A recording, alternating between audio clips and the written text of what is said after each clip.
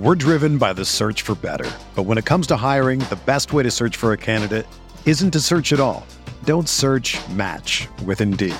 Indeed is your matching and hiring platform with over 350 million global monthly visitors, according to Indeed data, and a matching engine that helps you find quality candidates fast. Ditch the busy work. Use Indeed for scheduling, screening, and messaging so you can connect with candidates faster. Leveraging over 140 million qualifications and preferences every day, Indeed's matching engine is constantly learning from your preferences, so the more you use Indeed, the better it gets. Join more than 3.5 million businesses worldwide that use Indeed to hire great talent fast. And listeners of this show will get a $75 sponsored job credit to get your jobs more visibility at Indeed.com/Blue Wire. Just go to Indeed.com/Blue Wire right now and support our show by saying that you heard about Indeed on this podcast. That's Indeed.com/Blue Wire. Terms and conditions apply. Need to hire? You need Indeed.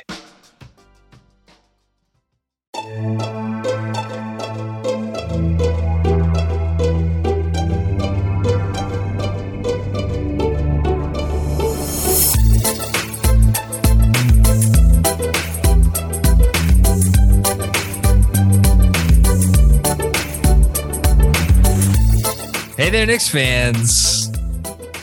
How you doing? It's your boy, Jonathan Macri, with you for another episode of the Knicks Film School podcast.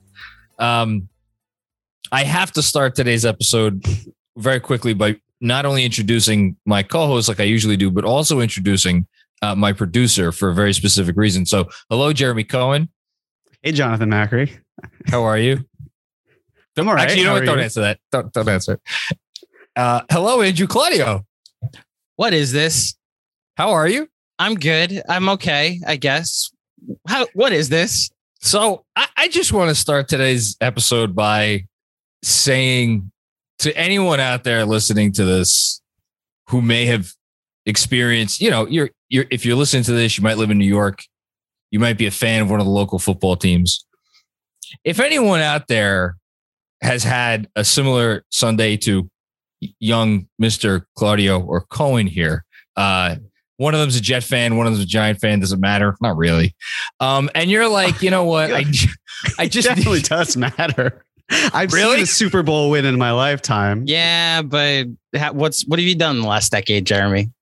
Personally, a lot. A lot. No, as a football fan. Yeah. And argue that your mediocre quarterback's better. That applies to the last one too. Listen, my mediocre quarterback is going to have a flawless LinkedIn page. He's going to interview, and they're going to interview him, and they're going to be like, "Oh, I see you played football for the New York Giants." I would much rather. He's going to be like Ron Baker. He's going to be working for a health insurance company in 4 years. Well, he'll do finance. He'll be on the stock exchange floor, buying and selling, and listen, I don't have the best grasp of the financial sector, but in terms of like how, the stock market, like the day to day, but doesn't seem like Daniel Jones has much of a grasp of anything. Well, what I was going to say is like, I feel like if he has to walk around holding papers, it's like going to get tossed aside, or he's going to just drop it by accident. Someone will bump into him. Papers go flying everywhere, and that'll be his life. I was going to say I'd much rather be John made a funny. That was really good. Funny. Not about grasp of anything. That's good. Well, listen, whether you're a Giants fan or a Jets fan, this is just a reminder that one, we're here for you. You have someplace else to turn to listen to content about sports that has nothing to do with either of your football teams. And guess what? Even though your football season is over on checks notes, September 12th, today, 0 days since your last nonsense. Guess what? Training camp is 2 weeks away. All I will say is I came into the season with no expectations anyway. So you could argue the season hasn't even begun for me as a Jets fan. I'm here for progress, John, and I saw my team get shut out in the first half and then outscore the other team 14-3 in the second half. Glass half full, sir. So full disclosure, we had gymnastics this morning, and we're still in Long Island for gymnastics. So I listened to the first half of the Jets game on the radio, and I was thankful that I only had to listen to it. It was not fun. And then as for the Giants, I have to say, Jeremy, I'd be feeling great if I were you, because I don't know if they make odds for such things after 1 week, but you have to be the favorites for the first pick in the draft after. No, is that no? The Giants are going to be good enough where they're not going to get the first pick in the draft. Oh. Maybe they trade up because they also have the Bears first round pick. Okay. That might be valuable. Yeah. Let me actually double check this, because the Jets had the second best odds because of strength of schedule. So right now the Giants are 12th, which there's 14 0-1 teams, so this doesn't matter, but it goes by strength of schedule as the tiebreaker. Okay. So the Jets right now have the sixth best odds because they're 0-1. And of the remaining teams that are winless, I think the Patriots are going to win a game this year. I think the Bills are going to win a game this year. I think the Colts are going to win this game. And I think the Packers will win a game. So can we start, at least for the next several weeks? Can I just open? We won't do this whole diatribe because we record on Sundays. I'm not that cruel, but can I at least start each recording by just asking you guys the simple question: are you rooting against your team? Yes. Or have we reached the point where you're rooting against your team? Have we reached to what was the pre-Zion season? 18-19, right? Where we basically we were not rooting for losses, but there were. Oh no, I 100% was rooting for losses for the. We didn't have to. They would lose anyway if we wanted them to win or lose at all. Yeah. Like it didn't matter. I'll say this, with this podcast and our viewers and listeners as my witness, John Schmeelk came on this podcast and I said, I don't care about the Giants because I know it's going to be the same old. So, okay. And here we are, where me self-deprecating, like using humor as my weapon against me and you instead of you just against me. So I feel much better knowing that I can laugh at myself before you laugh at me, which is great. But with all that said, that's a lot. I know that even if the Giants go 1-16, and it's ridiculous that we have to now worry about a 17th game where it's like just an extra loss peppered in there. But the beauty of it is that Dave Gettleman's still going to be here to make the pick. So it's going to be like, I could see it 5 years from now, Gettleman's still clinging on to life I don't mean that negatively as like real life. I just mean, I realize how that came out. I hope he lives a very long time. Metaphysical of this podcast. But he's like in Cape Cod, just making boneheaded decisions. He's like, we're still got to fix the offensive line. And it's like, great. Okay. How do you plan on doing that? And it's like, we're just going to take a tackle who's terrible. It's like, cool. Well, we'll cross this bridge again in another 5 years, Dave. Thank you. Well, who knows? Maybe there's a Leon Rose. Who is the Leon Rose of the NFL? Is there one? Drew Rosenhaus? Do you want Drew Rosenhaus? An agent that became a GM. I don't know. Actually, is there an example of that? I don't know of one. I feel like that's the type of thing that. Although, listen, it was out of the box when. Who was the first one that did it in basketball? Was it Myers or was Bob Myers? It was Myers. Okay. You know who I want? I want Adam Schefter to run the team because at this point, why not? If we're going with like unorthodox things, just throwing things at the wall, like, hey, what sticks? Don't laugh. Who's the Adam Schefter? The Thunder beat reporter for ESPN, who just is now Royce Young. Yeah, Royce Young. I mean, he seems like a super bright guy. So I don't mean to disparage Royce Young at all. I'm sure he's going to be great there. But Jeremy, can I give you one hint of a silver lining? Remember that John Schmeelk podcast you referenced and how I threw out there the conspiracy theory of the Giants' next quarterback potentially being Aaron Rodgers? Oh, the Packers didn't look great today. The wheels might come off of that real quick. You know who else didn't look great today, Andrew? Daniel Jones. Aaron Rodgers. Well, true, but some of that might have had to do with the fact that he is still in his honeymoon phase. Literally went on his honeymoon and still hasn't come back yet. And next year, when he and Shailene live in Manhattan, is it Cheyenne? Shailene Woodley. Oh, I actually really thought her name was Cheyenne. Nope. I apologize, Shailene. You're welcome, Shailene Woodley. When they live in Long Island City or a part of New Jersey that's really nice and close to New York City, and she's doing Broadway, and he's doesn't exist. The Giants quarterback.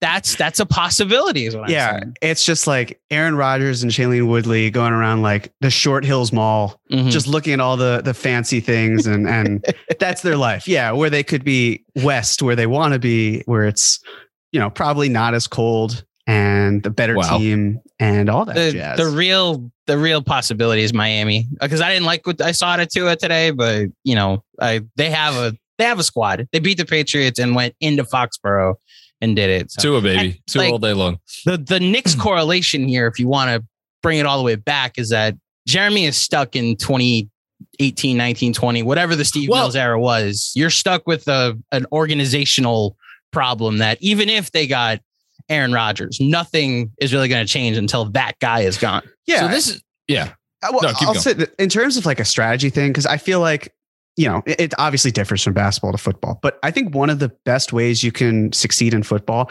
is build a great team with the money you have, and then find a way to get a young elite quarterback who is on a cheap contract, and then you can find success that way. I mean, like, you know, with Mahomes, obviously he could be the greatest quarterback ever, or at least one of, but that's the strategy they kind of employed. Jared Goff, they did something similarly. Like with the Bucs, they just managed the opposite, where they paid a lot of money for Tom Brady and it worked out to their benefit because they won a Super Bowl. But I still think, you know, like getting a younger guy who's cost controlled, who plays a premium position, not drafting a running back at second overall, finding actual guards who can do that guard. Like the other pieces seem to be, maybe getting an offensive coordinator whose head isn't so far up his ass that he doesn't really know the difference between his liver and his spleen. But the point being is that there are ways to fix this. Getting the, you know, it's week one and we're saying, like, I'm saying fire Gettleman, whatever. It's long overdue, but it's the point here with the Giants, with Steve Mills and that sort of thing, where you can so easily just like put a new, I guess you could put lipstick on a pig in a sense where it actually like you can say to your fan base, hey, we're trying to make a change here. We're doing something that feels different. Cause right now it's just stale, you know, like even Joe Judge, I like him, but like he only has so much to work with. And if it's at the top where it's not working, well, it's a problem. Like he's not a Fizdalian type coach. But your point about being stale is a really good one, because our nerd brain last offseason, and even this offseason to a certain extent, we're really happy, but more, I don't want to use this word because it's going to come off as derogatory, but I'm going to just say more casual Knicks fans were like, fucking do something. That's because when your team sucks, the worst thing is stale. You want, you know, right? Exciting. This actually is a very good transition. Before I get to the transition, because we're going to talk about Trae Young and the wrestling thing and villains before we get to our game. Could you imagine if in the NBA there was no lottery and it was just that it was reverse worst record for the draft? Like, could you imagine what the NBA would look like in a season where Zion, because we knew, I mean, the Zion hype was already there after what, a week, 2 weeks? The NBA schedule hadn't even really started. Like, could you possibly wrap your mind around teams climbing over themselves to lose? Like, I personally, that would be, how many teams would be in the running for that ever on those sorts of years? It would be shameless. I mean, teams would have no issue. It's shameless now. But it's to an even greater degree. Year. I mean, yeah, well, the Thunder, of course, but imagine if there were no barriers whatsoever in terms of these odds. It's like, hey, I could give you 100% chance of getting a top prospect if you just lose pretty much every single game. And I'm sure other teams would have tried to get in on that. You know, the Cavs, the Suns, maybe they would have had just enough talent, but they would have found mysterious injuries or illnesses or, you know, whatever. Like, hey, Devin Booker's out with a broken penis, and like the Cavs, Colin Sexton. I'm just saying, like they could do anything that fits the agenda of them just losing and listing ridiculous. Like Pop was fined $250,000 for resting his players, and you're telling me that like that is worse than saying Devin Booker has a broken schlong. I mean, I'm sorry, but I think that it's. I'm not trying to pile on the Jets, but it's actually amazing to me that the NFL doesn't have to worry about this problem at all. And you actually get a situation like last year with the Jets where they were, what were they, Andrew? Whatever. They hadn't won a game. They were 0-13 and then won two games in a row to pass the Jaguars. Yes. Like, could you fathom if I can't even fathom this, but like if it's the Zion year and the Knicks were like 5-68, right? And then they won like 5 out of 7 games because like a player was healthy enough to play. And then they're like, I'm making shit up, but like we would be fucking rioting. This is where Jeremy will agree with me on this. I know it's a different sport, but it's different. But the difference is so big in that one player can change your franchise for a decade in the NBA. Whereas Trevor Lawrence was not. He was fine. They lost by 20. Like, you could be a good quarterback, go to the worst team in the NFL, and it'll be bad going forward. No, that's fair. The NFL, I see this because I got mad at Jets fans when that first win happened. They're like, oh my God, they did it to us again.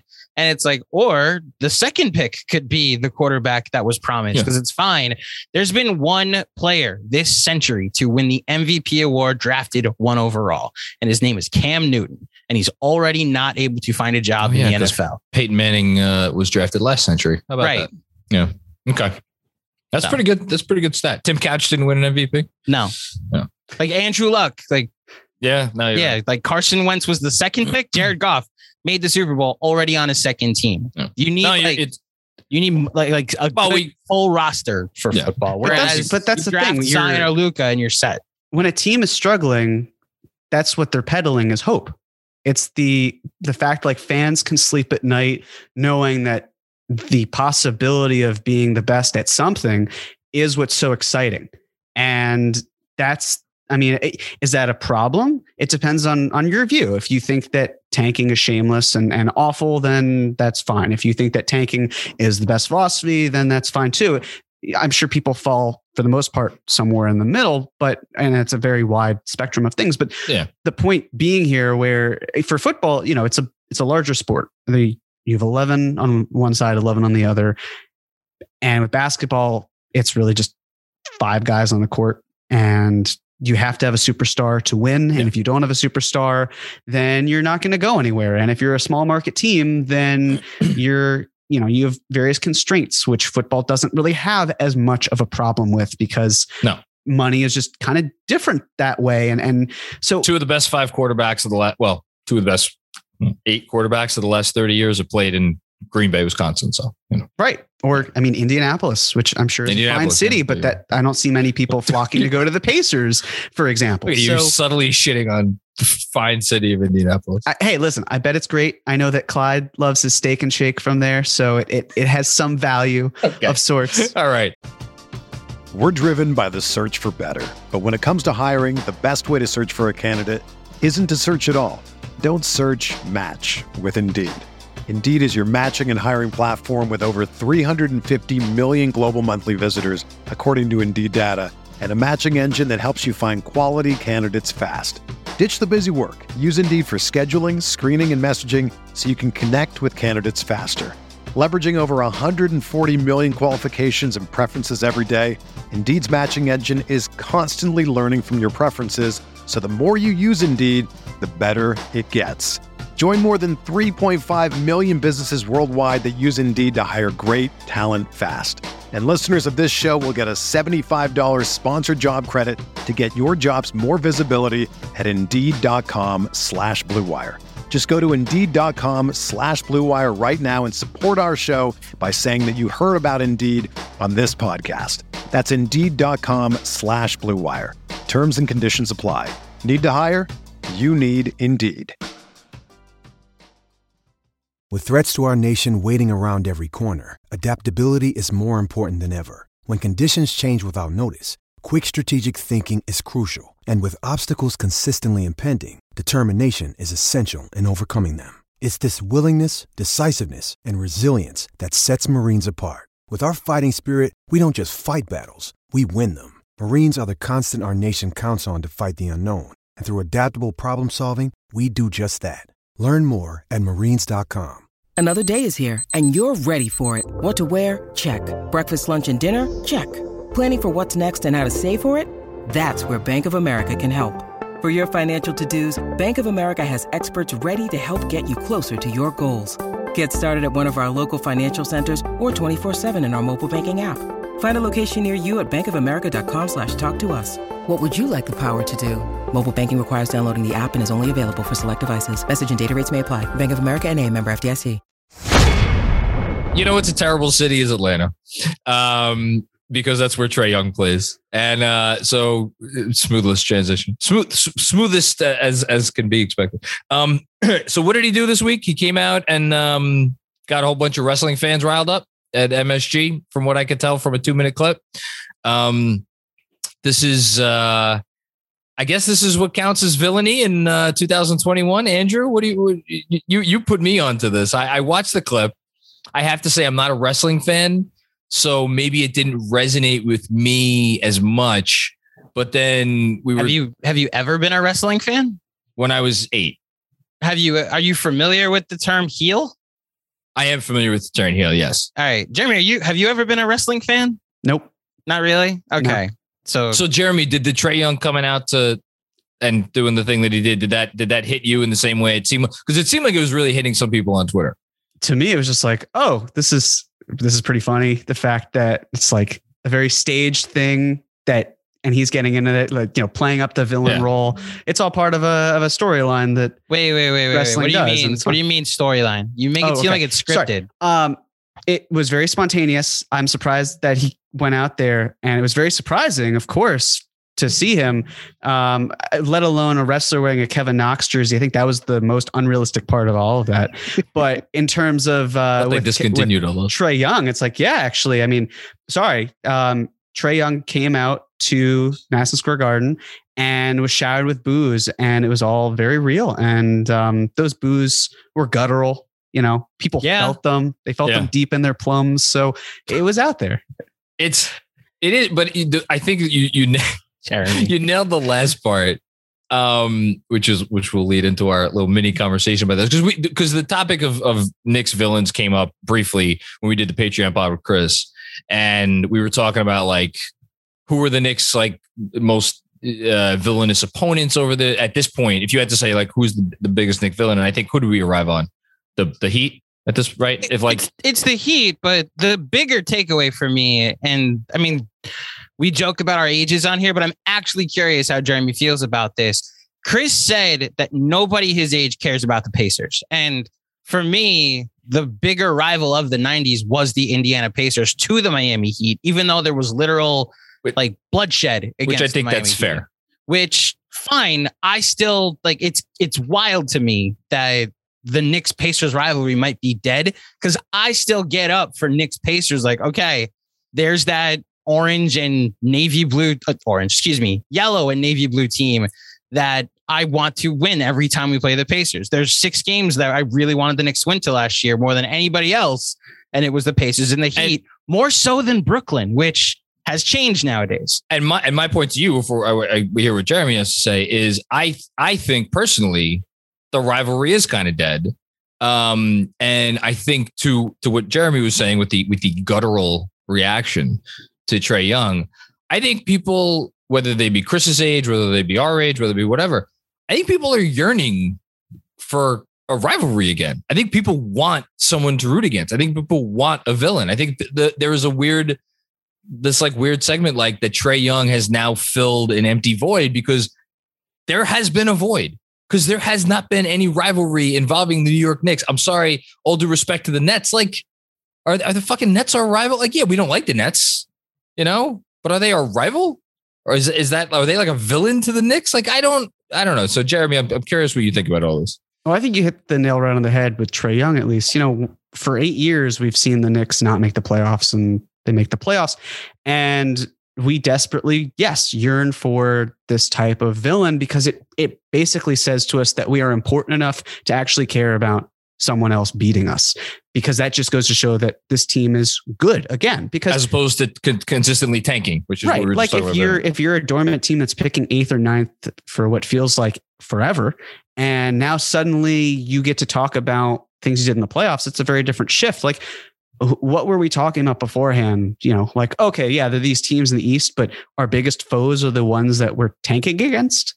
Like, remember when it was, the Timberwolves, do we get the coin flip of who gets the pick and who doesn't? Or, hey, the Timberwolves could get Karl-Anthony Towns and the Knicks might not. That sort of thing. Like that's not a rivalry. No. So I will say, I still root against the Pacers because there is some numbness towards 2013. And there's also, a bit, let me put it this way. based on the fact that I didn't get to see the 90s Knicks and I grew up with such a bad team, that's like the pinnacle kind of where the Knicks were. Their peak was cut short because of Indiana. But I don't see them as a threat because I think that they're a team that just hates tanking so much that they refuse to do it. And that's why I believe they haven't had a top 10 pick or top 9 pick since like 1990 or 1989. So with that philosophy, like I won't go out of my way to be like, I hate the Pacers so much that I can't stand them. And, of the 6 games, for example, that Andrew listed with the Heat and the Pacers, I'd love to beat the Pacers, but it's not like I'll be like, man, I can't believe, like, I really wanted that game. I wanted all 3 of those games. Just like, okay, I'm glad they won 2 of them. But to me, it's like they won 2 out of 3. If it's a tiebreaker situation, there you go. If it's just like beating a team that is good, then that's great too. So yeah, I mean, for me, it's kind of like, I don't really consider the Hawks a villainous team. I think Trae Young, I don't even really think he's a villain, but I'll play into the role of like, sure, let's support. He seems to think he's a villain. Well, yes. And I'm glad he's embracing it because it's fun for all parties. But I do think that the Knicks and the Hawks are using each other, and it's totally fine because it's a working relationship. But like the Knicks are using Trae Young and the Hawks as a way of showing we're back. This is the start of something and things are going to be fun. But the Hawks are also showing like, we are back as well. We were in the conference finals. We were embarrassed by LeBron, had some dormant years, but also not having a Christmas game for, I think it was like the longest stretch of any other NBA team or second longest stretch. The Hawks? The Hawks did, yes. Oh, and wow. I honestly didn't realize that. Right. And now they'll be playing Christmas, Madison Square Garden. And I just think it's actually a great mutually beneficial relationship between the two where the Hawks obviously went further than just that Knicks series, and it's good for them. And maybe they do it in the future. But that sort of thing of like, if we want to make this something, because I feel like there aren't a ton of storylines in the NBA rivalry wise. And maybe that's a product of the AAU and training. I have a different thought theory. I think that's part of it. And the fact that, there's a book to be written. Did rivalries end on, was it July 9th, 2010?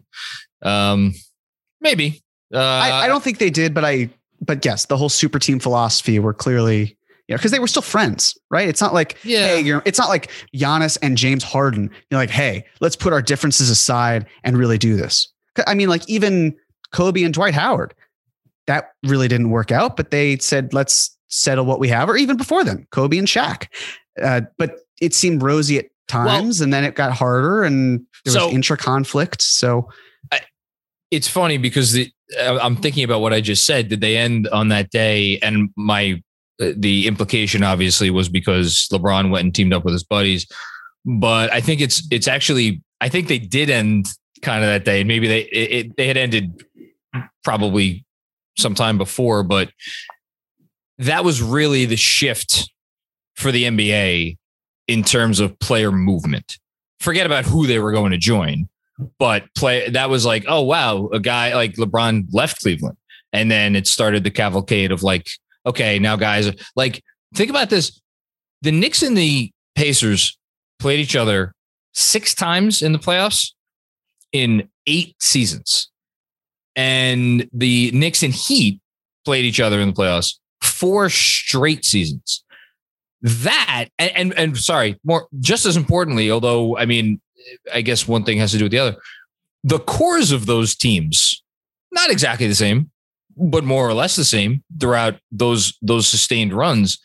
And that's the thing I think that has changed, is because players move around so much and move around when they want and for the most part where they want. And it takes teams time to build up. So by the time you get there, it seems like you have this 2, 3, maybe 4 year window of like being an elite franchise. And like, what are the odds that you're going to face the same team, through, I mean, it still happens rarely, but I think that's the thing that more than anything else is the reason why we're not, we're just not going to see that stuff anymore. Yeah. I think the Warriors have had their fair share of enemies. The Clippers Warriors was pretty big. Warriors Rockets. I mean, how many years have we seen Daryl Morey tweet congrats to the Warriors on a great season as the Rockets get eliminated?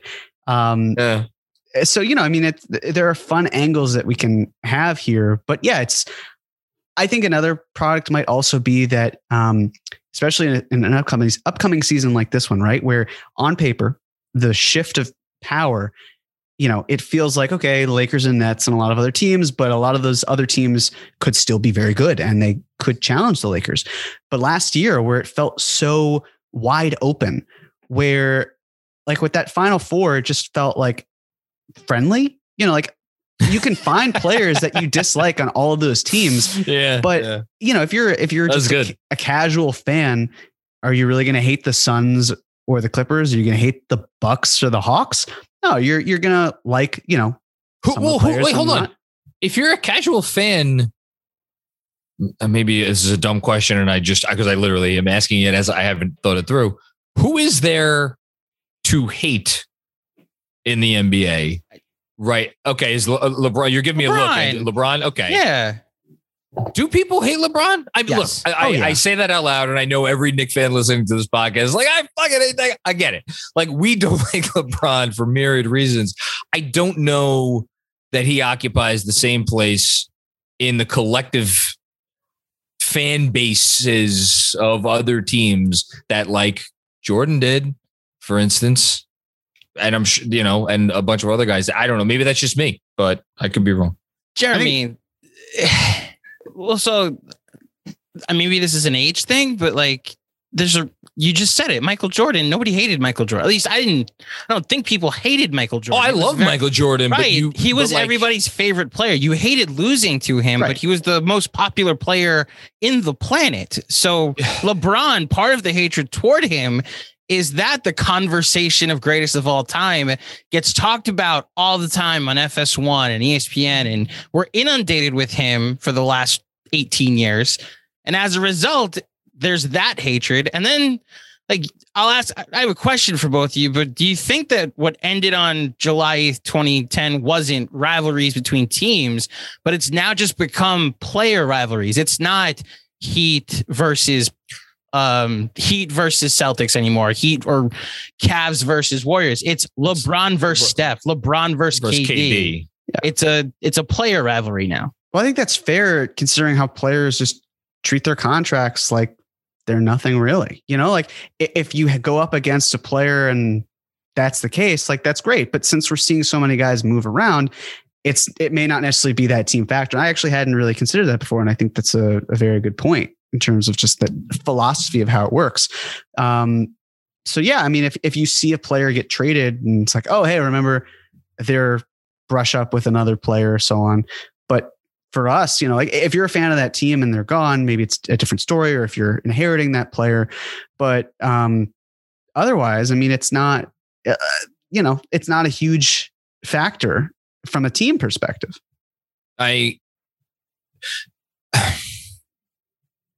It's funny because we were just talking about how all these guys are friends, but at the same time, yeah, I don't know, because then you have a guy like KD. Like, does Durant care about his place on the totem pole next to LeBron? I mean, again, maybe that's a stupid question. I genuinely don't know the answer to it. I'm sure he's yeah.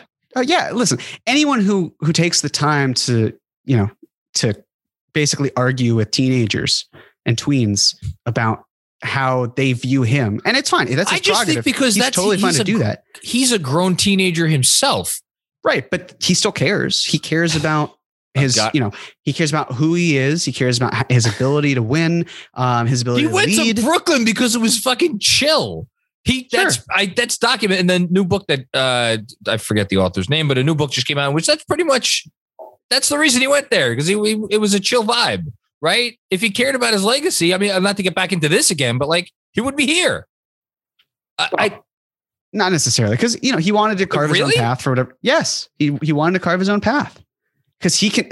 The thing is that on this team, well, actually now I don't even know, because with James Harden, you could make an argument that like his own path with fucking Kyrie Irving and James Harden, where he's essentially the coach of the team. There's like a community coach. But listen, he's said in the past about being on that Warriors team and what the reactions were and the dynamics of the team. I'm sure that Steph's shadow, whatever it was, but also he just didn't seem to want to be there. And they were walking on eggshells about, is KD going to leave? Is he going to stay? Like the whole conversation he had with Draymond Green, where they were talking about that argument, and Draymond, because he didn't have fucking carte blanche. Right. I understand that, but that's the thing. It's like, it wasn't a normal environment, and he recognized that. What does that have to do with his legacy? No, but it has to do with his legacy, because if he stays or not, if he stays and the Warriors continue being dominant, then what does that say? It's like, hey, Durant stayed. He's winning with this team. He won 2 finals MVPs at that. It's that sort of thing versus him not wanting to be at that place, wanting to carve his own path. It's all part of his legacy. It's just a matter of whether he feels that cements him as better than or not. I mean, like LeBron has switched teams, 3 times now? And the last one was as much a business decision because of where it put him as it was a basketball decision. Although, right. But it worked. They won a title. Yes. Although, well, yeah, no, it worked. Easy on the all, though. I know what you're thinking, though. Is that it was done in Disney World? No. It's not that. What I was going to say is he's so great that the minute he walks onto a team, they become a top 5 contender. And like, you could have gone somewhere else and forced them to trade for Anthony. I mean, it's like, there's a lot of, whatever. We don't need to go down that road, but can we just point out the fact that, James Harden went down, Kyrie Irving went down. It was him, and his best player was probably Jeff Green, and they still made it fascinating. And, again, we could do the woulda, coulda, shouldas. And I hate the fact that I'm even defending Kevin Durant at this point. Oh, I've defended him as a player. No, of course. This is not me targeting him as a player. I'm wondering if he cares where his place in history is. I'm sure he does, because again, think about also in an alternate kind of universe, if we want to go like the what if angle that Marvel's taking, for example, what if Durant's foot is not on the line? What if he sinks the 3? What are we saying about Giannis? What are we saying about KD? You have to imagine the Nets get through the Hawks. And then we're looking at maybe Nets, champions, Suns, right? They would have marched. But then everything about that is different, right? Like the heel turn, even for Giannis, which was like, hey, Giannis can't even get out of the second round. Got to fire a Budenholzer. Chris Middleton's not second option. All that thing. Everything turns on a trifle. I get that. I'm just trying to wrap my head around the point here, which is that, do we have rivalries anymore, whether they between players, teams, anything? Well, I'll say this. It's nice to have a team that we talk about and root for that I think seems to be embracing an identity, which is the thing I think we all agree is kind of leaving most NBA franchises, because most NBA franchises, the identity is who's the best player on the team. And if there's nobody who's like to that echelon, then they really don't have an identity. And their identity is we're looking for that guy. I think the Knicks, in a weird way, even though you could argue that they have one of maybe I do not mean to disparage Julius Randle when I say this, but one of the lower level, like best players on a team in the league, or at least maybe in the bottom third, bottom half even. Like they have an identity. And they don't care the fact that their best player is Julius Randle. Like they are like, Big 15. Can it sustain for another year? I guess we'll find out. But I would you like to see them play the Hawks again in the playoffs? Sure. Why not? I think that'd be fun. I think it'd be fun too. Yeah. Yes. I want revenge. I want blood. Yes. You gotta understand, this is all we got. You open the show talking about the state of our football teams. We haven't even talked about the state of our baseball teams. This is all we got. I was being kind. Thank you. I was being kind. This is all we have. We're recording during the 3rd game of the Subway Series because neither of us care. Okay. Yeah. I didn't even know what was happening. Yeah, there's another game happening, John. Mm-hmm. There you go. Regrettably. To Jeremy, first of all, Jeremy, thank you for bringing up that what if, because Schwinn hates when I bring up that what if about KD, because his KD slander has reached an irrational point. And I just like to point out that 2 inches away from you being like, he lost. Meanwhile, his boy Steph didn't even make the playoffs.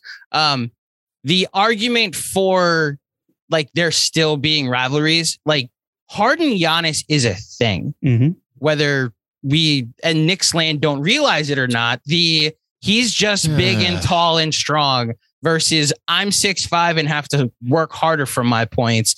Like the KD, like I'm unguardable, and this 6'5" guard that all he does is shoot really well. Meanwhile, like to now defend Steph, shoots better than anybody ever has in the history of the sport. Like that's a thing. The reason LeBron versus Steph became a thing is because the novelty of, oh, that's cute. He shoots really well. Yeah. Then he's winning unanimous MVPs and the whole sport is deciding to shoot threes. And LeBron got offended by that in 2016. I'll say this. I know this is fucking something nobody wants to hear who's listening to this show. I think Milwaukee Brooklyn has a chance to be a real rivalry in the years to come. That could be, you want to talk about multiple conference finals in a row. I mean, they're the two favorites right now. But even to compare Knicks Hawks to Knicks Pacers back then, Knicks Hawks, this is the middle of the Eastern Conference we're talking about. Knicks Heat.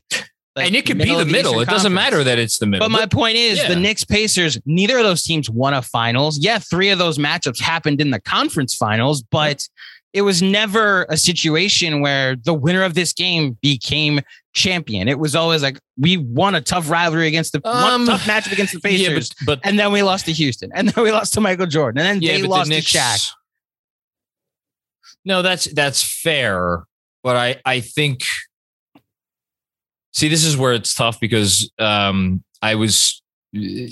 I was still young. I was a teenager, but I didn't really have a full. I can't tell sitting here right now if those teams, if there was a real chance that those teams could have won it all. And I kind of think when Jordan was active, maybe that's different. But like the other years, and I know he was active for a lot of these years. The other years, I feel like in 99 and 2000. In 90, obviously 94, you could say 95 even. Like, I don't know. Would it have been that crazy if one of those teams won a championship? I don't think so. No, the point was more like we're talking about a rivalry in the 90s between two teams that didn't eventually become champions. No, I understand. It's not like Yankees Red Sox where like the Yankees, well, I guess technically the Yankees won in 03 and didn't, but the Red Sox won in 04, became champions. The Red Sox won in 2018, became champions. Yeah. Can I just get you guys to list who you think the Knicks in order are like the biggest rivals right now? Like now, who's the number one team you personally want to see the Knicks beat more than anybody? John, you want to go first? I think it's fascinating generationally. There's only two teams. It's the Nets or the Hawks. And I gotta tell you, when they lost to the Nets last year, it got under my skin. Oh, wow. So the Nets more than the Hawks. Well, will that be the same this year? Like if we lose on the Hawks on Christmas Day, that's going to ruin my Christmas. That's going to ruin my holiday break. Yep. So, can I call it a tie? 1A, 1B, fine. And I'll say, you know what? Fuck it. I'll say Hawks number 1 because I'll just admit, I don't think we're as good as the Nets yet. And if they're healthy, that's the other thing. I was annoyed because we lost to them. They were never fully healthy. Or with their complete team when we played them. And that's why I was like, man, we could have stolen one there. I think the Hawks is number 1. Jeremy? If I'm going 1A, 1B, I'm going in a different direction. I'm actually going Celtics and Heat. What's the rivalry with the Celtics? Well, seriously? But this is the thing. It's all personal, right? So I went to college in the Boston area. Okay. My grandparents were Boston sports fans. Like it's very much been around me to the point where it's great seeing the Celtics lose, even though like they're not playoff rivalries. They haven't.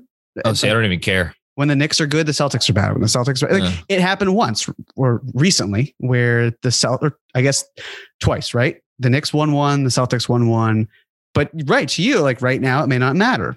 And then there's the Heat where forget about, back in the 90s, even just from my perspective, it's still the fact of like, everything that Miami represents, not as a city, but as a team. And they're number 3 for me, to be clear. And also, I mean, if we do want to talk about the 90s, the fact that they're run by someone who, if given power, probably would have turned this team into a very different, great powerhouse. And we probably would have had a similar situation to what we're seeing in Miami.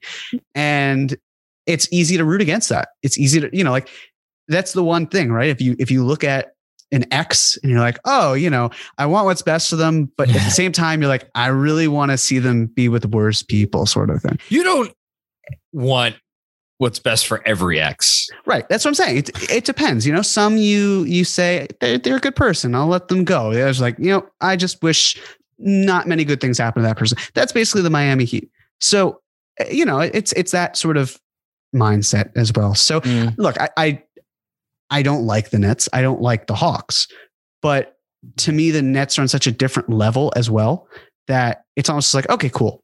Play the Nets, and they probably beat the Knicks several times. The Hawks, it's maybe a different story because, you know, it was still closer and we'll see. But with the Celtics and Heat, I feel like they're in a closer category. Maybe the Hawks are a little lower than the Heat, even than the Celtics. Regardless, those are just two teams that I really don't like. And so for me, beating them, it's like, those are the 6 games I care about. You know, Celtics and the Heat. What's so funny? We just named 4 different teams. 7 games. Well, no, I'm not talking about that. I you named 2 teams.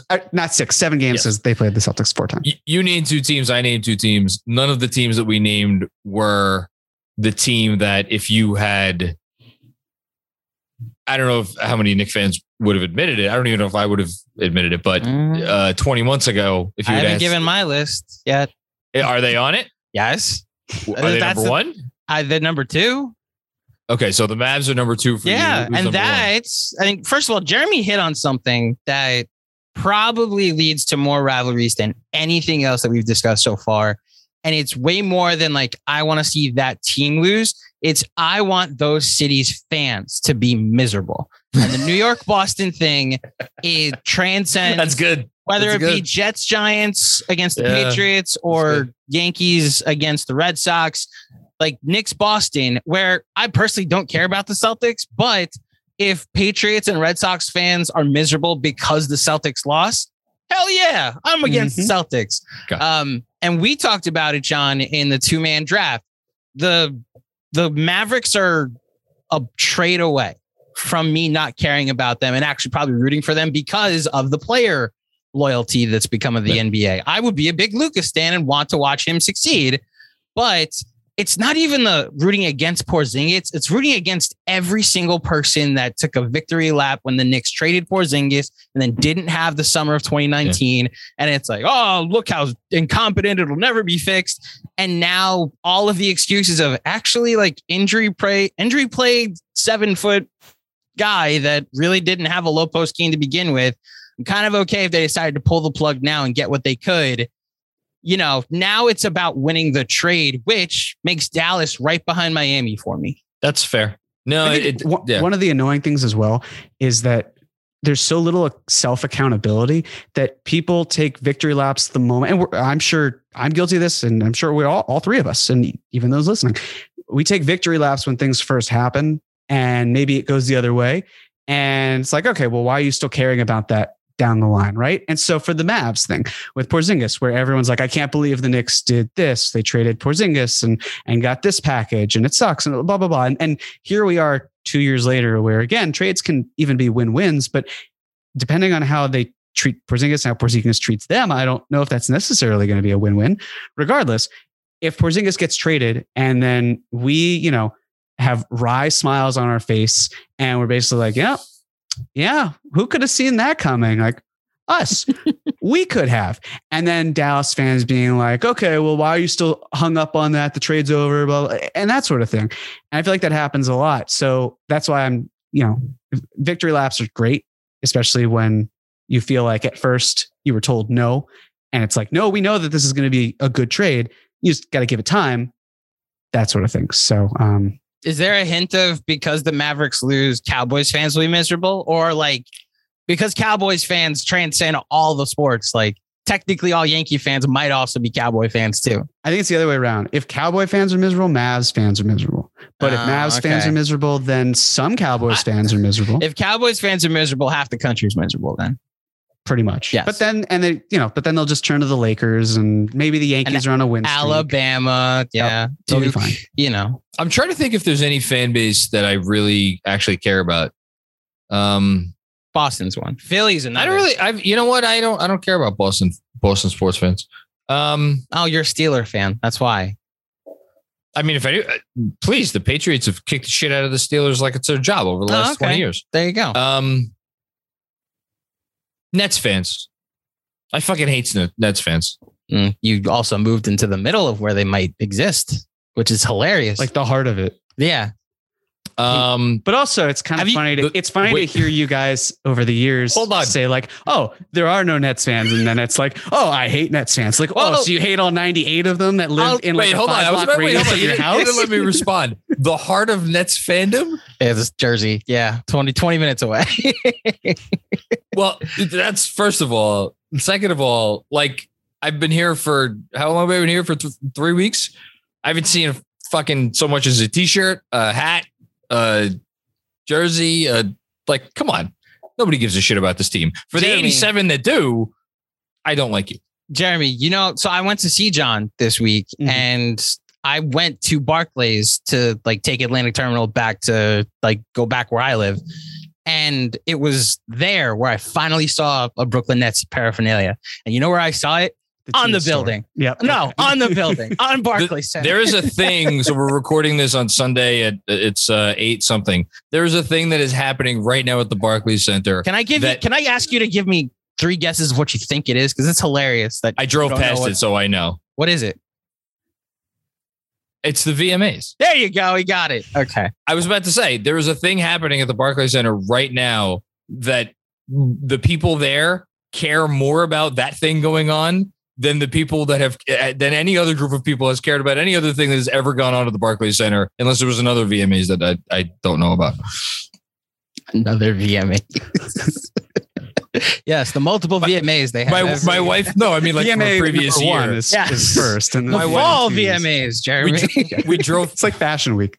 We drove past it earlier. My wife's like, "Oh my god, I really want to go." I'm like, I turned to her. I'm like, I can't name what. Why would you want to go? Like we did between the two of us, we could name 5 people that are or acts or whatever that are performing there tonight. But she's like, "No, I want to go." Is Gunna performing? This is a guess, but people are listening. Please tell us. That's just thank you, Chris, for giving me a shot to name someone. Oh, the driver's license girl. What's her name, Jeremy? Olivia Rodrigo. Yeah, her. I have She's no idea who that is. Right? This is the oldest I think we've sounded. I haven't followed the VMAs because I heard on the radio that Lorde pulled out. Oh, the Royals. And I knew who Lorde was, so I was proud of myself that I knew who she was. And that Nicki Minaj also pulled out. I also knew who she was. I was very proud of myself for both of those things. That's anyway. Good. When you need mealtime inspiration, it's worth shopping Kroger, where you'll find over 30,000 mouth-watering choices that excite your inner foodie. And no matter what tasty choice you make, you'll enjoy our everyday low prices, plus extra ways to save, like digital coupons worth over $600 each week. You can also save up to $1 off per gallon at the pump with fuel points. More savings and more inspiring flavors make shopping Kroger worth it every time. Kroger, fresh for everyone. Fuel restrictions apply. Speaking of victory laps, it's time for me to redeem myself. Are you ready, guys, to play another edition of I Know the Knicks? We have 3 categories full with brand new answers on the board. The 3 categories range in different segments of Knicks history that happened while I've been on this earth. First, we have the 2021 season, a special season in which the Knicks won 41 games and with a 4 seed, and we will ignore what happened against the Hawks in the playoffs. The next is post-decision, which happened on January 8th, 2010, where LeBron took his talents down to South Beach to join the Miami Heat in a moment that a lot of us thought we had a chance at, but did not even close to have a chance at in hindsight.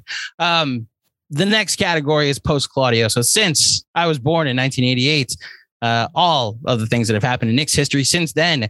Jeremy.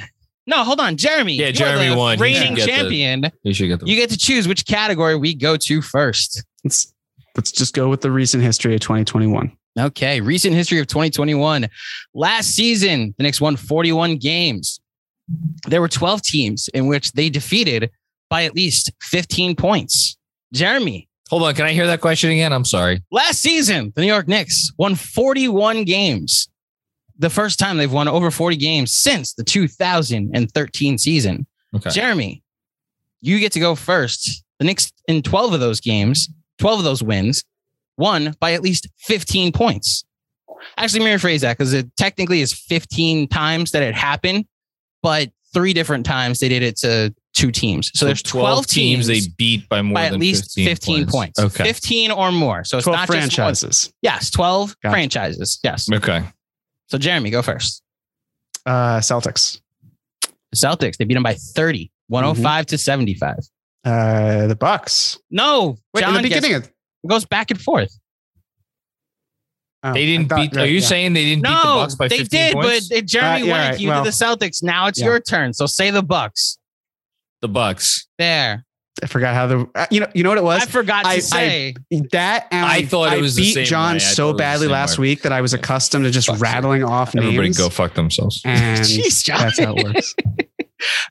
Okay. That's so actually now, better than John telling me that he hopes I go bald by 30 because I built a better draft team than he did. Oh shit! But, there you go. He's winning right now. Our poll on Patreon. For those who don't know, John, Chris, and I drafted an all 2010s team, and the teams are up on Patreon if you'd like to go watch the team and vote on who wins. Watch the draft, I should say, and vote on who wins. And on patreon.com/Knicks Film School. John, your answer was the Bucks because Jeremy said it already. Jeremy, you get to go again. Pistons. They beat the Pistons twice by 15, 109 to 90 and 125 to 81. The second game, Tibbs had Julius Randle in the game up by 35. The Washington Wizards. They beat them twice by 15 points, 109 to 91 and then 131 to 113. Correct. All right. There are 8 more teams. Yes. Thank you for that. Yeah. The Cavs. Cavaliers, they beat 102 to 81 at one point in the season. Correct. The Rockets of Houston. The Rockets of Houston, they beat twice by at least 15 points. In fact, they're the only team they beat twice by 20 points, 121 to 99 and 122 to 97. Okay. Jeremy. So we've listed, you want to list all the teams that we've listed? Yep. The Bucks, the Celtics, the Cavaliers, the Pistons, the Rockets, and the Wizards. Okay. You've listed half of them so far. Yes. I know they lost the first game. I'm trying to think of the second game.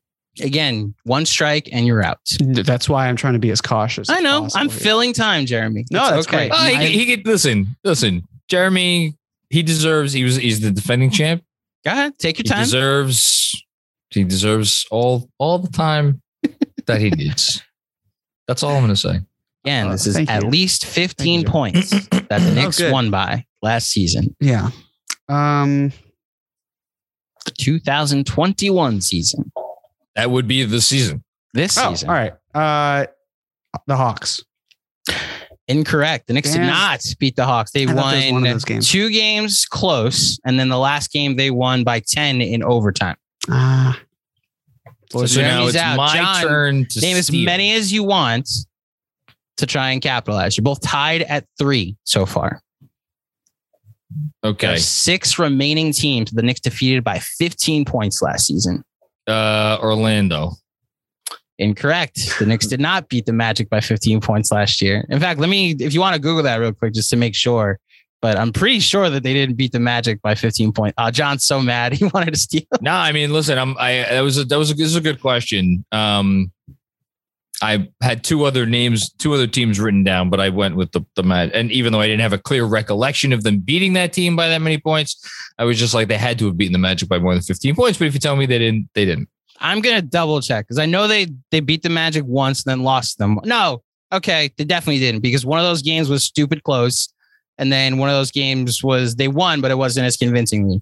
They beat the Bulls 113 to 94. It was the first game after the Suns game that ended the winning streak. Okay. They beat the Warriors on the road 119 to 104. That's when we started to think, something's happening here. Okay. John, I'm surprised last week you were eliminated in this round because you mentioned the Lakers, a team that they beat once by 15 points, 111 to 96 when they were missing LeBron and Anthony Davis. Okay. RJ Barrett's first career 30-point game came in Oklahoma City, a game the Knicks won. That was the low-hanging. That was the low-hanging fruit. That was the one where it's like, they lost the first, but they won the second. Mm-hmm. Couldn't remember that part. When Frank was reinserted back into the lineup, The Knicks beat the Kings 140 to 121 at the Garden. Game. I remember that game. And then I think you had a christening, or you missed the post game. The Raptors. The Raptors 120 to 103. So I had two other teams written down, Raptors and Warriors, in addition to the Magic. And of course I said the fucking Magic. So bad job by me. That's okay. I may edit this part out, but I'm going to just triple check about the Magic.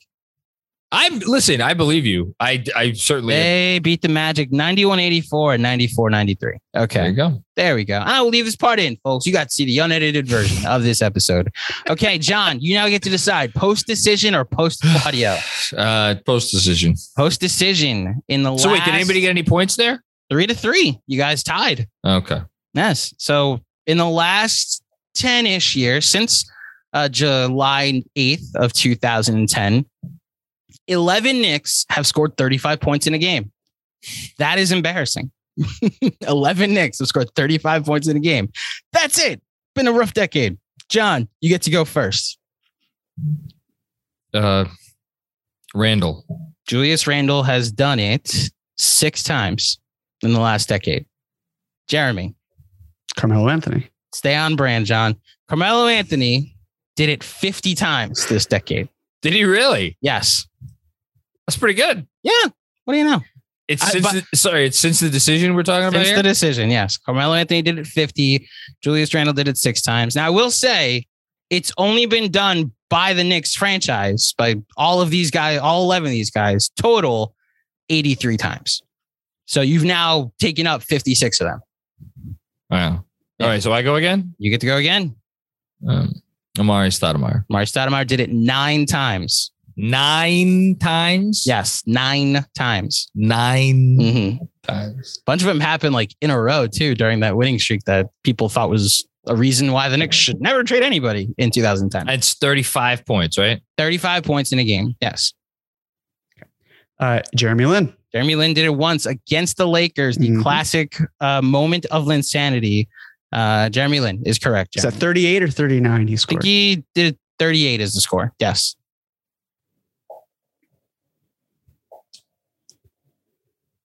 $35 points. You know, it's funny. I can't remember a specific game when he did it, but I have to think at least once Porzingis did it. Or Porzingis did it 5 different times. Did he? Okay. Yes. In fact, I think his career high 40 came against the Lakers also. During that first half of 2018 when they were 16-14 on Christmas Day. He had like a mini run where all he did was score 35. Jeremy. 5. I'm in uncharted territory now because there aren't names that just easily come to my mind. I will say, so no hints, but you guys have named the 4 guys that have done it the most. Carmelo Anthony, Kristaps Porzingis, Julius Randle, and Amar'e Stoudemire. Mel did it 50, Amar'e 9, Randle 6, and Porzingis 5. All right. So I feel like it had to have happened at least once. So I'm going to go J.R. Smith. J.R. Smith did it 3 times, all during the 12-13 season where he was the 6th man of the year. I would not have.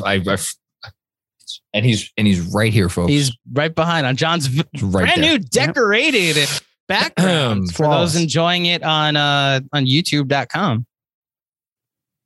Again, 35 points in a game since July 8th, 2010.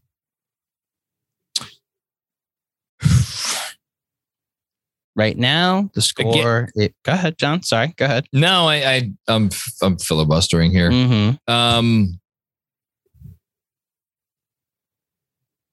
There's a name. Again. If you're asking me if I remember a specific instance of this happening, I don't. But he was on the team for so many. It would have been the second time around though. All right, I'm going to say it. Tim Hardaway Jr. Did it 4 times. Yes. You guys have now named everybody that's done it at least 3 times. So everybody else has done it 1 or 2 times. Yes. There are 4 players left. You guys have listed 7. John right now is winning the actual game 7-6. Jeremy. Now we get into the impressive if you know category. I don't feel good about this answer, but I'm thinking about the lack of scoring that has been available, lack of creation as well. I don't think it happened last year, but maybe in 2016, I'll say Derrick Rose. Incorrect. No. Derrick Rose did not get 30 in a game. I knew that. 35 in a game, excuse me. So Jeremy's out. John, you have 4 names remaining. Let's see if you can get one of them. You're currently winning the game.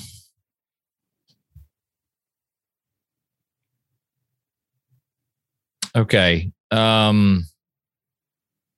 this is 35 points in a game. So hold on. Are we putting a time limit on John? No. Like a minute time limit for the sake of our at listeners? A certain point, I'll say I need an answer, but he's got time. He's winning. So it's 35 points in a game since the decision. So what I'm doing right now is I'm wondering if there was someone else on last year's team besides Julius Randle who did it. And I know RJ Barrett didn't do it. And I really don't think, no one else did. Who else would have done it? Nobody else did it. So it's not anybody on last year's team. I have 4 names written down. There's 4 players left. There are 4 players left. One of them I'm almost certain did not, but I wrote down Courtney Lee because I wrote it down. The other 3 names, I think there's a chance that each of these guys did it. And that's Enes Kanter, Marcus Morris, and Michael Beasley. Whoa. Time out. You got to pick one, buddy. I know. I'm just said a name. I'm just saying. And there's a possibility that none of them did. I'd be shocked if none of those guys did it. I think probably 2 of the 3 did it. And I think there's a possibility that 3 of the 3 did it. Need an answer. I'm going to go with Morris. Marcus Morris did it twice. Awesome. Okay. There you go. Marcus Morris did it twice during the season before. He was during the half season he was for the pick that became Emmanuel Quickley. So John now has 8 points. It's 8-6 lead. You have 3 remaining answers. All did it one time.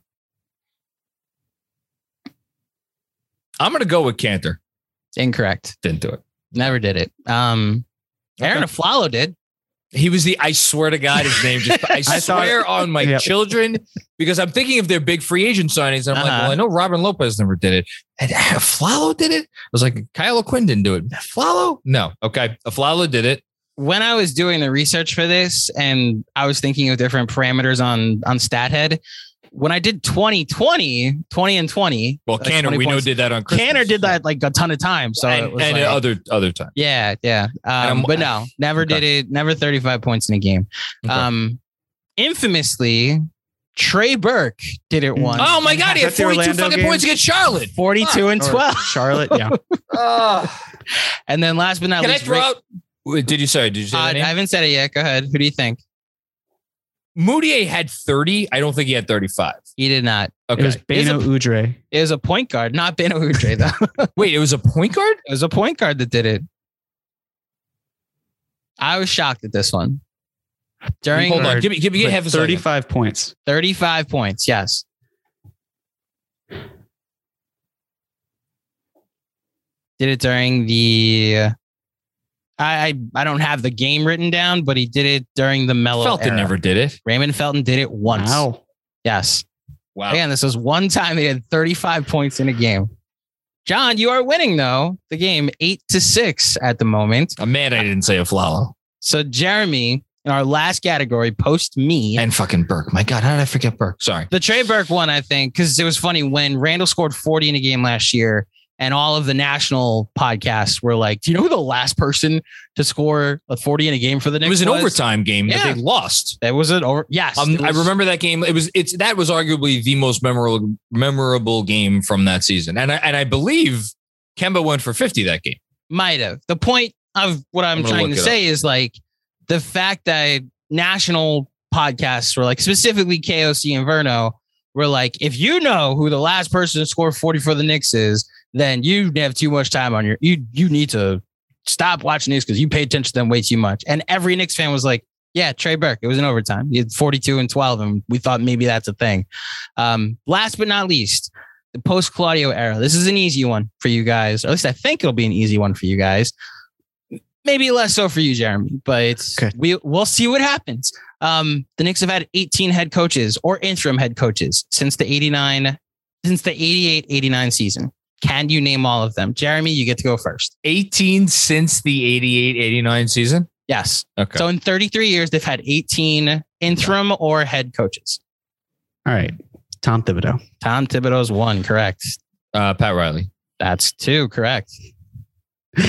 David Fizdale. That's correct. Lenny Wilkens. Correct. Wow. John's getting the hard ones out the way. So he is. Mike D'Antoni. Correct. Woodson. Mike Woodson. That's correct. Mike Miller.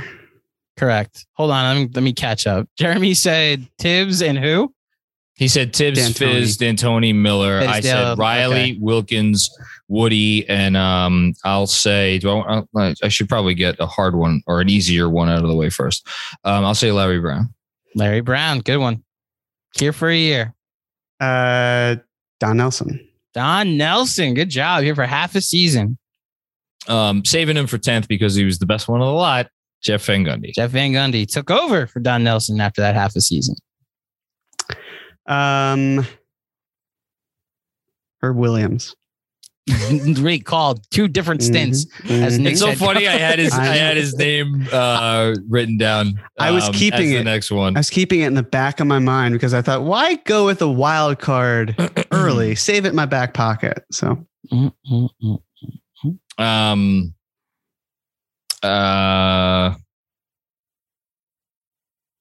do it now. Okay, hold on. I'm just writing down my future guesses. Jeff Hornacek. That is correct. From Derek 2016 to 2018. Derek Fisher is correct. From 2014 to 2016. Hold on. Let me just make sure we're not missing any ones over the last several years. So we went Tibbs, Hornacek, Fisher. Jeremy Woody. doing this off the cuff. Yeah. I feel like I should get bonus points for that. Or just like a bravo, because you could be doing the same. Listen, I know I'm going to lose this because no, you might not. You might not. This is harder than I will. Think. Well, no, because I have to catch up to you. But what I will gain is the people's respect, and that's all that I can ask for in the end. There you go.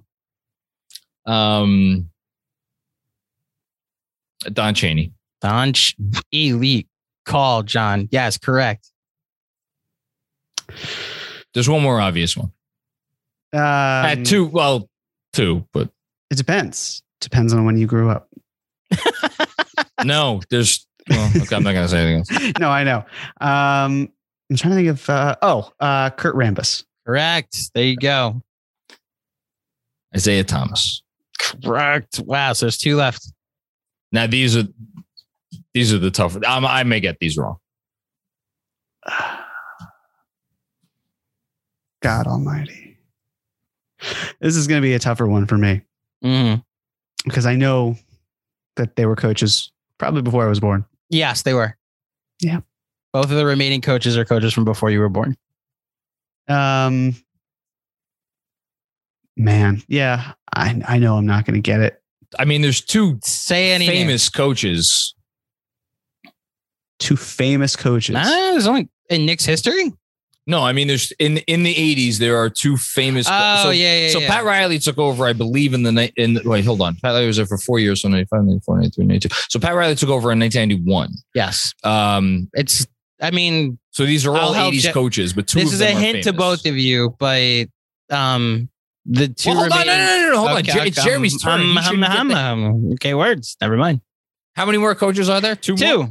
Okay. You guys, the funny thing is, John is going to win this anyway, yet he won't even let me go out. He knows both of them. So no, I have 3 names written down. I'm not sure which are the 2. Well, okay. I have no names in my head. So, all right, Jeremy, name anybody that you think could have been a Knicks coach, unless you're tapping out. I'd rather go down fighting than tap out. At this point. But I just. So one of them is still I got it. Okay. Probably not actually going to love this one, but Rick Pitino. Rick Pitino is correct. There you go, Jeremy. John, so you name the last name.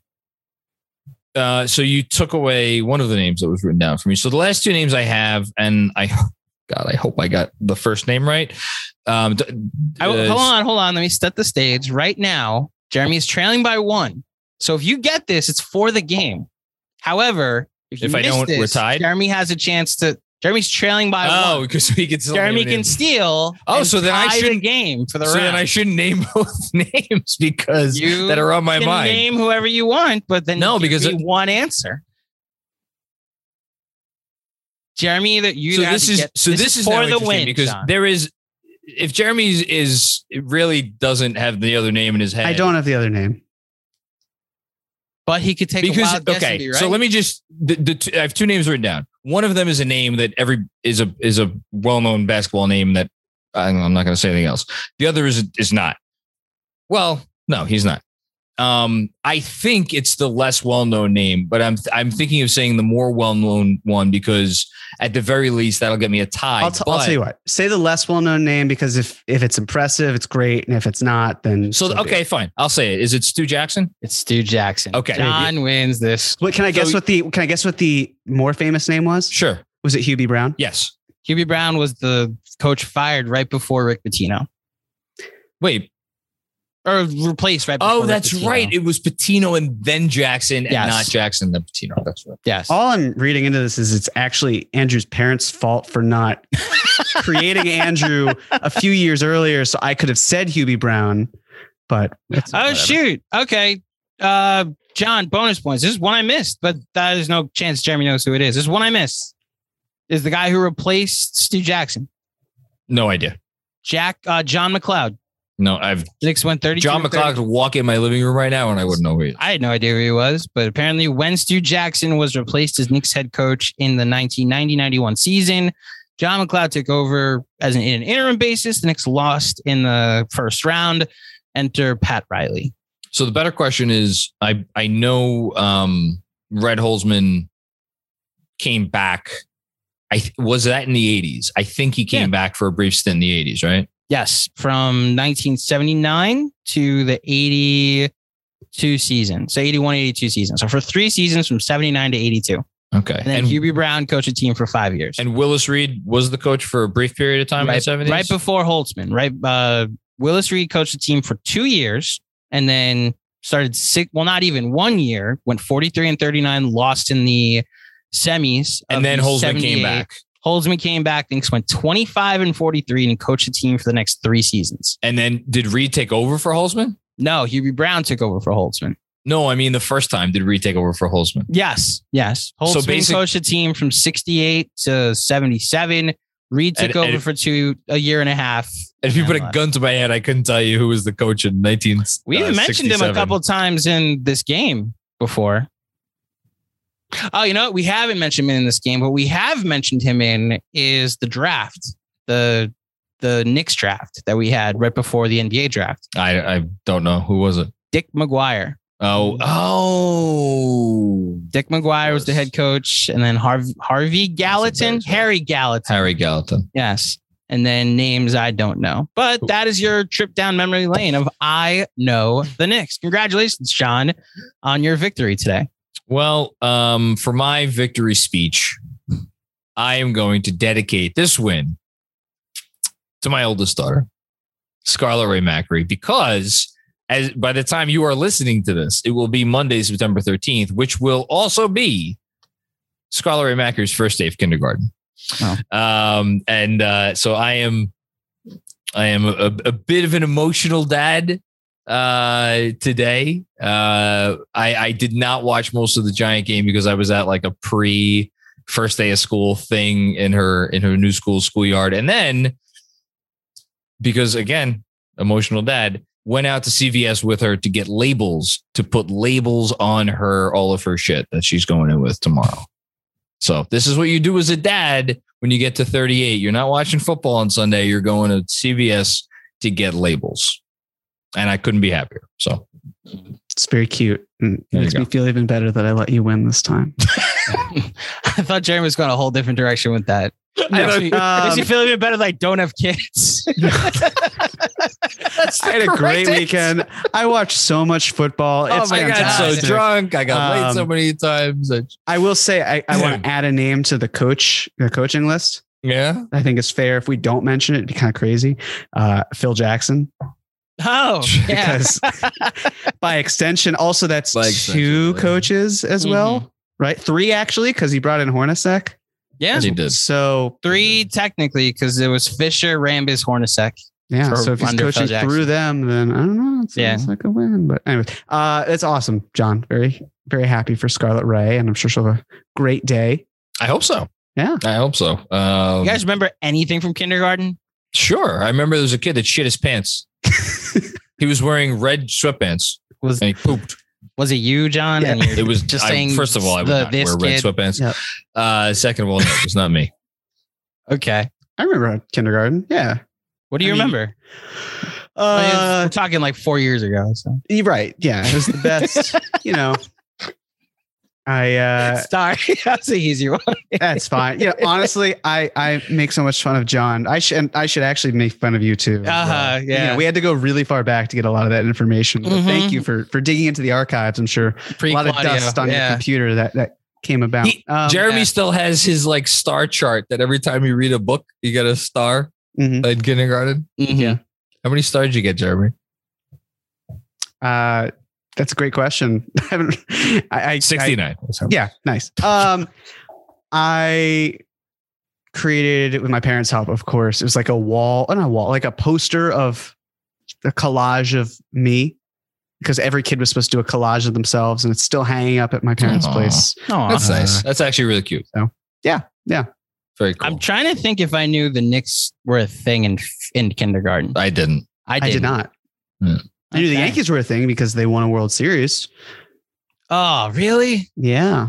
I wonder what team they won against. Oh, really? You were 5 for the Subway Series in 2000? Yeah, it was the Mets. That's right. I don't even care if the Mets lost. I'm just mad that you were 5 in 2000. Yeah. I was 12 and I remember every. I don't even know if my first sports memory had happened in kindergarten, because I was born in 83. My first sports memory is wide right. Oh, wow. Giants Bills. Okay. Yeah. It's actually Yankee memory. My first sports memory is Charlie Hayes in 96 catching. Really? Yeah. Wow. I was the first time I was allowed to stay up for a game because everybody at church was talking about game 6 tonight. And then my parents I was like, what's game 6? And they let me stay up. Oh, well, that's cool. Yeah, that's fine. And then my first athlete that I was cognizant of was Darryl Strawberry, because I remember his last name was Strawberry, and I thought that was like the funniest thing in the world. Yeah. Yeah. Reason my number in high school and other bar and recreational leagues is 18 is Darryl Strawberry. Yeah. There you go. Mine was Jeter. Well, duh. How congratulations. Derek Jeter made the Hall of Fame this week. Yes, he did. Officially. He was inducted into the Hall of Fame. Yes, inducted into the Hall of Fame. Made the Hall of Fame. Wow. Just I'll be the Mets fan to say it. Deservedly so. I'm curious. I should know this, of course, but I don't. Was he unanimous, or did someone not vote for him? Jeremy, say it. He should have been unanimous, but one writer decided to not give him that distinction. One. Missed it by one vote. Wasn't Rivera unanimous? Yeah. He was, and rightfully so. I mean, if you had to pick between the two, Rivera is the greatest relief pitcher of all time. I mean, the asshole? And it's anonymous, so nobody knows who the one is. Oh, shit. Yeah.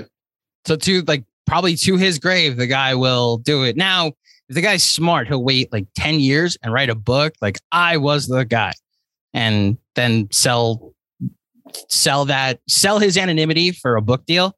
Yeah. And like I saw some of the Twitter discourse that it's like ridiculous. He is actually not a Hall of Famer. He played all his games with Kansas City.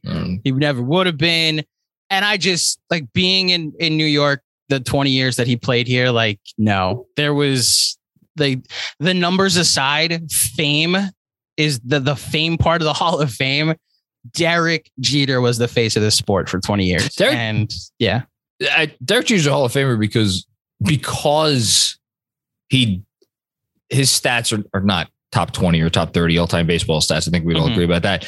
He's a Hall of Famer because for the better part of 20 years, he was one of the five most famous athletes. Maybe a better part of 20 years, but a good portion of that, he was one of the 5 or 10 most famous athletes in the world, or certainly in the country. There's a stretch where if you were to ask any random person in the world to name an athlete that plays baseball, it's Derek Jeter. It's on the same level of name a basketball player, Michael Jordan, name a football player, Tom Brady. So let's also just say it because it's true. Derek Jeter retired 6th in all time on the hits list. Mm-hmm. So the writer saying the player who has who's got more hits than all but 5 other people to ever play the sport of baseball does not deserve to get into the Hall of Fame. It's just absurd. It's attention grabbing. And the fact we're even talking about him shows that he's won. And it worked. Yeah. And Mr. Anonymous is won. Yeah. We also dedicate this episode to the other Mr. Anonymous, Trae Young. No one gives a fuck about you. Go fucking be a heel someplace else. Shots fired. Can't see you on Christmas, motherfucker. That should be how Santa's coming for you. That should be how we end the pod. Subscribe, rate, and review.